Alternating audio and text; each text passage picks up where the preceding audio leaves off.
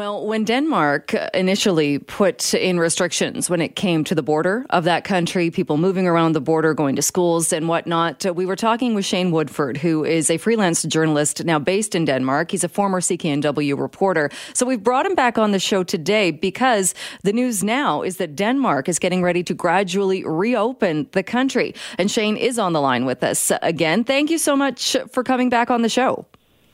Always good to talk to you, Jill. How are you? Very, very well. So what is happening? Because this seems like it didn't take all that long, although the days are all kind of melding into one. But it seems like it didn't take all that long for us to get to this point where we're seeing Denmark about to relax restrictions and reopen the country. Yeah, we were under, still are under, but we've been under lockdown now for roughly 1 month. That's going to continue to a great degree until May, when a sort of reassessment will take place. So what's happening now is we have closed borders. Most of the stores are closed. Restaurants can't operate unless it's doing takeout. No tattoo parlors, no massages, nothing with close personal contact. Universities and schools are closed, but as of Wednesday this week, they're reopening schools up to grade 5. And that includes daycare. So we daycares, kindergartens, and then grades 1 through 5. Kindergarten here is grade 0.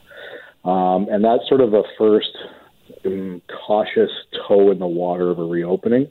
And they're going to see how that goes. And then, as I said, in May, then they'll try and reassess based on whatever the landscape is. We've sort of hit our peak, and the important numbers, which is the ICU demand, the number of Danes with coronavirus that are hospitalized, and especially those who require a ventilator, have all been trending down now for almost 2 weeks straight. So fingers crossed, we're over sort of the peak of the first wave, and now we kind of see how the country can kind of, I don't want to say get back to normal, but try and restore some sense of normality and get the economy going again while dealing with whatever coronavirus throws at us next. And I understand, too, the Prime Minister warned people and said if we open too quickly, the risk is that the infection rate's going to jack up again or rise again very sharply. Yeah. So clearly they'll be paying very close attention to that. Yeah, no, absolutely. I mean, this is, as I said, very much a cautious first step in the water. And the reason they're doing it is essentially kids at the age up to grade 5 have a really, according to health experts anyway, have a really slight chance of getting coronavirus. I think it's about 1.9%.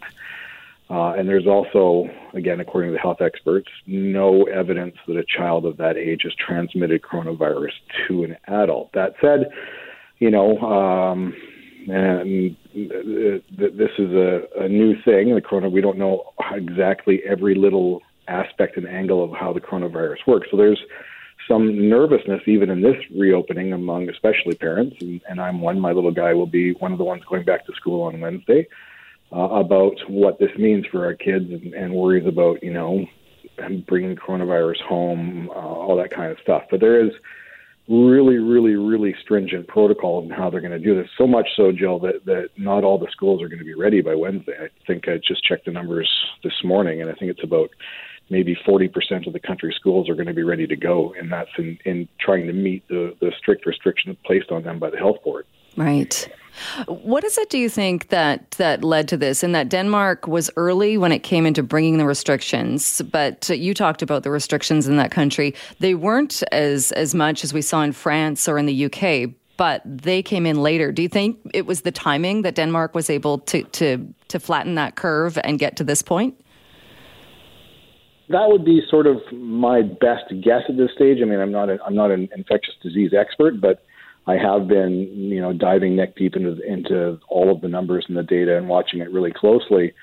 And it seems to me, if you look at the numbers, that all the countries that acted proactively, that hit the panic button when, the evidence may not have been terribly great on the ground to justify that action, like Denmark, like in Norway, like a Finland, like a Slovakia, like a Poland, to name a bunch, they immediately took drastic measures. Like immediately, within days, Denmark went from shutting down the economy to closing its borders, to telling hairdressers and tattoo parlors they can't go. University students were sent home. The public sector was told to work from home. My wife is one of them. And that has done a lot. I mean, at least the evidence so far seems to indicate that has done a lot to flatten the curve and to restrict the spread of the coronavirus, the countries that seem to be the hardest hit, your Italys, your Spains, your Britain's, your France's, and the United States as well, because they're probably the hardest hit. They are the hardest hit nation on earth right now. All were extremely late to react, or didn't react until it was much, much, much too late. So at this point, like you said, schools up to grade 5 are getting set to follow these new rules and reopen. And will it then be monitoring that as far as if restaurants reopen, or what is then allowed to reopen in May?